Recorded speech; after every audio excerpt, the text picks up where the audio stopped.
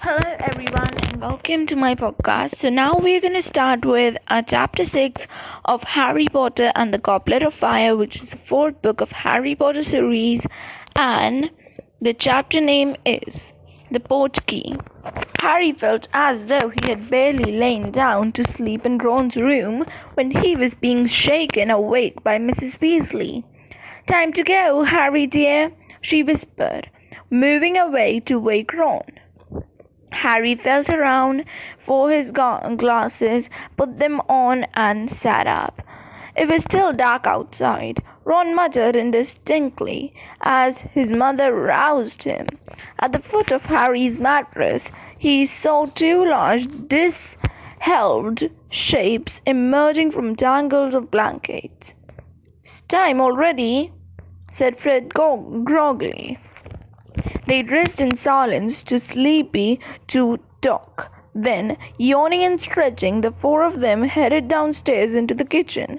Mrs. Weasley was stirring the contents of a large pot on the stove, while Mr. Weasley was sitting at the table, checking a sheaf of large parchment tickets. He looked up as the boys entered and spread his arms so that they could see his clothes more clearly.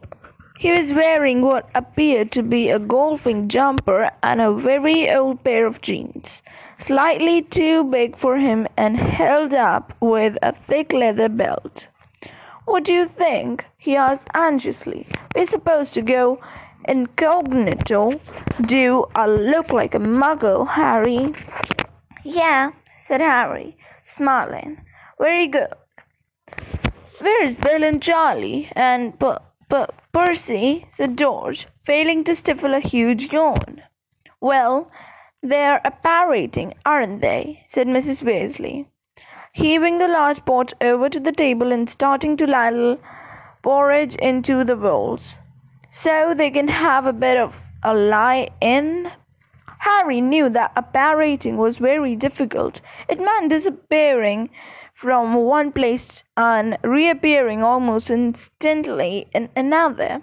"So they're still in bed," said Fred grumpily, pulling his bowl of porridge towards him. "Why can't we apparate too?" "Because you're not of age and you haven't got your test," snapped Mrs. Weasley. "And where have those girls got to?" She bustled out of the kitchen and they heard her climbing the stairs. "You have to pass a test to apparate," asked Harry. "Oh, yes," said Mr. Weasley, tucking the ticket safely into the back pockets of his jeans. "The Department of Magical Transportation had to fine a couple of people the other day for apparating without a license. It's not easy apparition, and when it's not done properly, it can lead to nasty complications. This pair I'm talking about went and splinched themselves." Everyone around the table except Harry winced. Splinched," said Harry. "They left half of themselves behind," said Mr. Weasley, now spooning large amounts of treacle onto his porridge. "So, of course, they were stuck. Couldn't move either way. Had to wait for the accidental magic reversal squad to sort them out. Meant a fair old bit of paperwork, I can tell you, with the muggles who spotted the body parts they left behind." Harry had a sudden vision of a pair of legs and an eyeball lying abandoned on the pavement of Privet Drive. "Were they okay?" he asked, startled. "Oh, yes," said Mr. Weasley, matter-of-factly. "But they got a heavy fine, and I don't think they'll be trying it again in a hurry. You don't mess around with apparition. There are plenty of adult wizards who don't bother with it. Prefer brooms, slower but safer. But Bill and Charlie and Percy can all do it." "Charlie had to take the test twice," said Fred, grinning.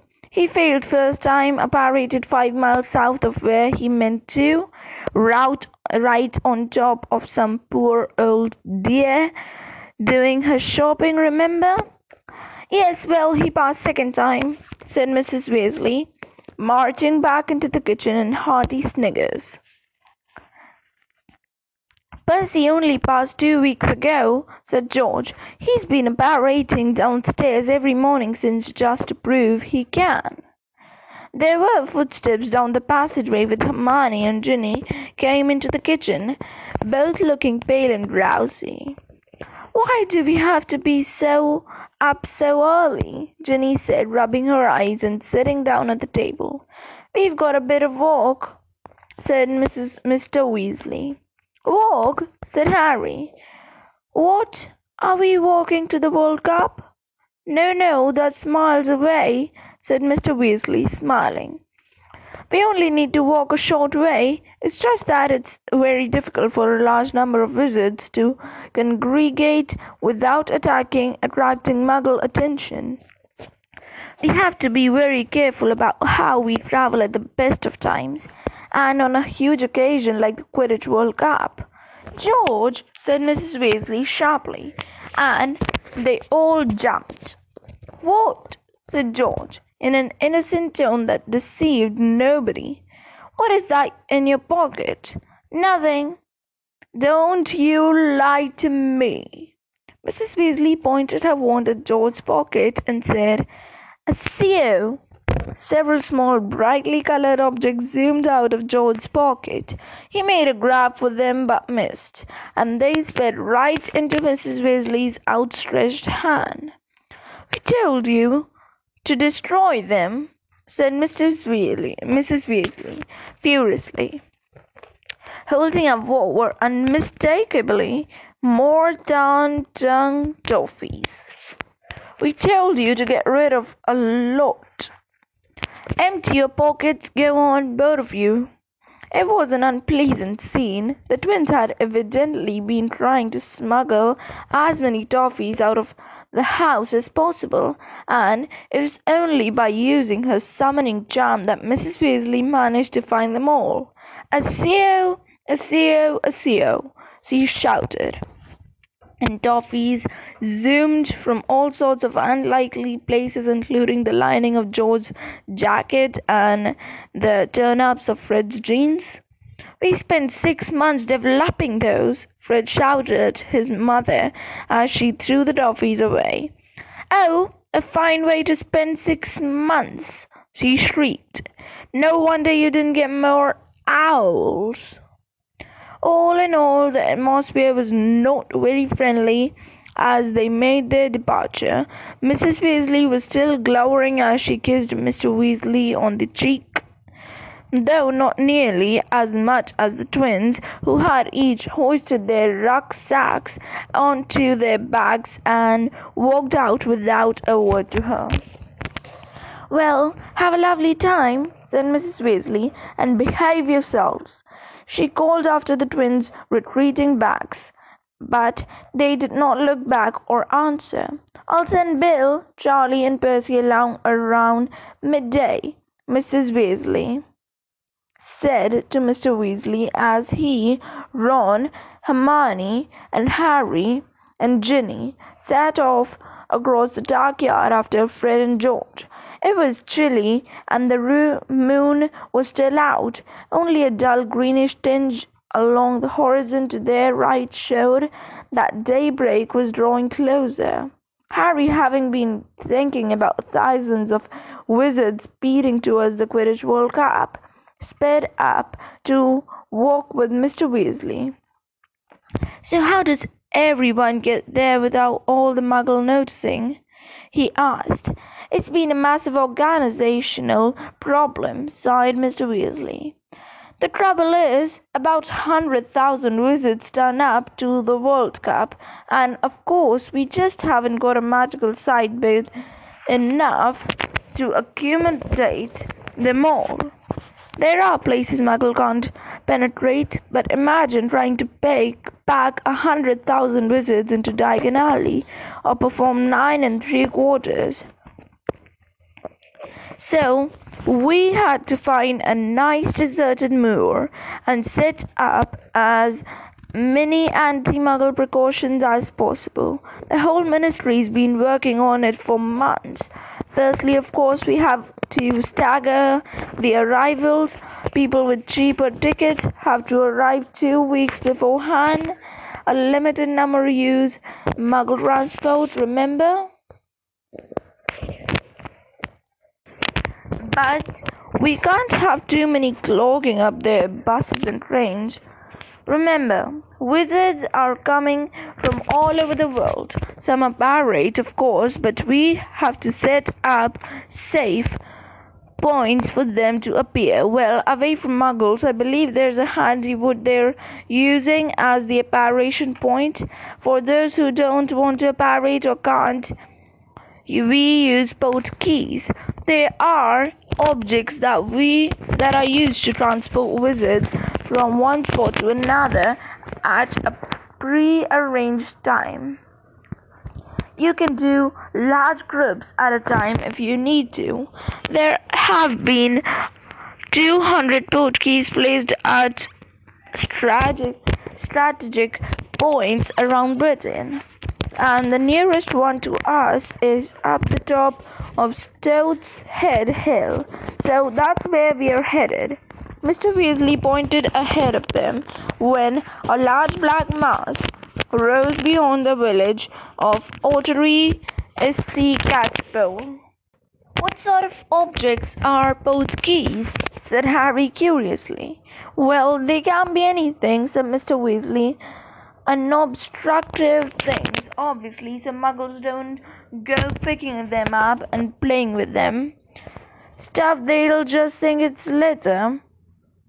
They trudged down the dark, dank lane towards the village. The silence broken only by their footsteps. The sky lightened very slowly as they made their way through the village, its inky blackness diluting to deepest blue. Harry's hands and feet were freezing. Mr. Weasley kept checking his watch. They didn't have to breathe to spare for talking as they began to climb Stoat's Head Hill, stumbling occasionally in hidden rabbit holes, slipping on thick black tuffets of grass. Each breath Harry took was sharp in his chest, and his legs were starting to seize up when at last his feet found level ground. "Phew!" panted Mr. Weasley, taking off his glasses and whipping them on his sweater. "Well, we've made good time. We've got 10 minutes. Hermione came over the crest of the hill last, clutching a stitch in her side. Now we just need the port key," said Mr. Weasley, replacing his glasses and squinting around at the ground. "It won't be big. Come on." They spread out, searching. They had only been at it for a couple of minutes, however, when a shout rent the still air. "Over here, Arthur! Over here, son, we've got it!" Two tall figures were silhouetted against the starry sky on the other side of the hilltop. "Amos," said Mr. Weasley, smiling as he strode over to the man who had shouted. The rest of them followed. Mr. Weasley was shaking hands with a ruddy-faced wizard with a scrubby brown beard, who was holding a mouldy-looking old boot in his other hand.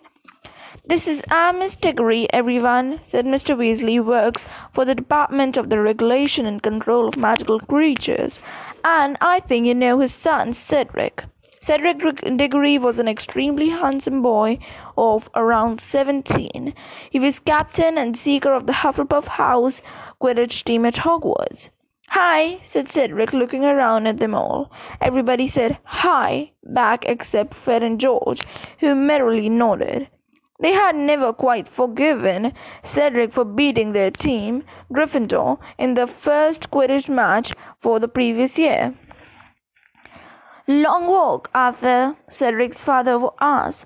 "Not too bad," said Mr. Weasley. "We live just on the other side of the village there, you." "Had to get up at 2, didn't we?" said. "I tell you, I'll be glad when he's got his apparition test." "Still not complaining?" Quidditch World Cup? Wouldn't miss it for a sack full of galleons, and the tickets cost about that. Mind you, looks like I got off easy. Amos Diggory peered good-naturedly around at the three Weasley boys, Harry, Hermione, and Ginny. All three yours, Arthur. Oh no, only the redheads, said Mr. Weasley, pointing out his children. This is Hermione, friend of Ron's, and Harry, another friend. Merlin's beard, said Amos Diggory, his eyes widening. Harry Potter? Yeah, said Harry. Harry was used to people looking curiously at him when they met him, used to the way their eyes moved at once to the lightning scar on his forehead, but it always made him feel uncomfortable.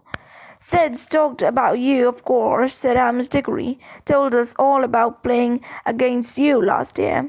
I said to him, said, that'll be something to tell your grandchildren, that will you beat Harry Potter.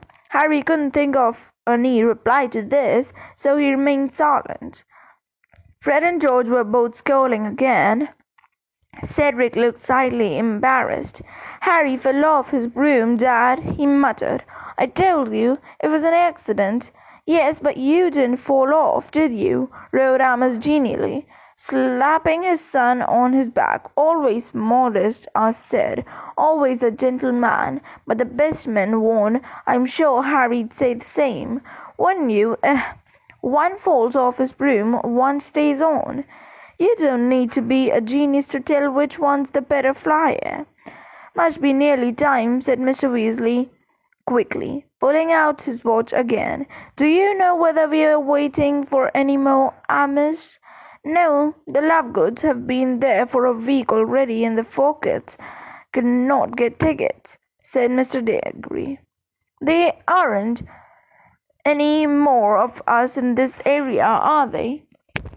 Not that I know of, said Mr. Weasley. Yes, it's a minute off. We'd better get ready. He looked around at Harry and Hermione. You just need to touch the boat key, that's all. A finger will do.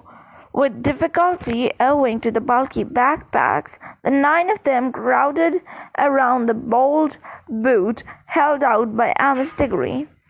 They all stood there in a tight circle as a chill breeze swept over the hilltop. Nobody spoke. It suddenly occurred to Harry how odd this would look if a Muggle were to walk up here now. 9 people, 2 grown men, clutching this manky old boot in the semi-darkness, waiting. 3, muttered Mr. Weasley, one eye still on the watch. 2, 1. It happened immediately. Harry felt as though a hook just behind his navel had been suddenly jerked irresistibly forwards. His feet had left the ground. He would feel Ron and Hermione on either side of him, their shoulders banging into his. They were all speeding forwards in a howl of wind with an swirling color. His forefinger was stuck to the boot as though it was pulling him magnetically onwards, and then his feet slammed into the ground. Ron staggered into him, and he fell over. The boat key hit the ground near his head with a heavy thud. Harry looked up. Mr. Weasley, Mr. Diggory, and Cedric were still standing, though looking very windswept. Everybody else was on the ground. 5:07 from Stoat's Head Hill, said a voice. Okay, everyone, this chapter is finished, and we are going to start our next chapter, which is Bagman and Crouch, in our next podcast. Till then, thank you for listening.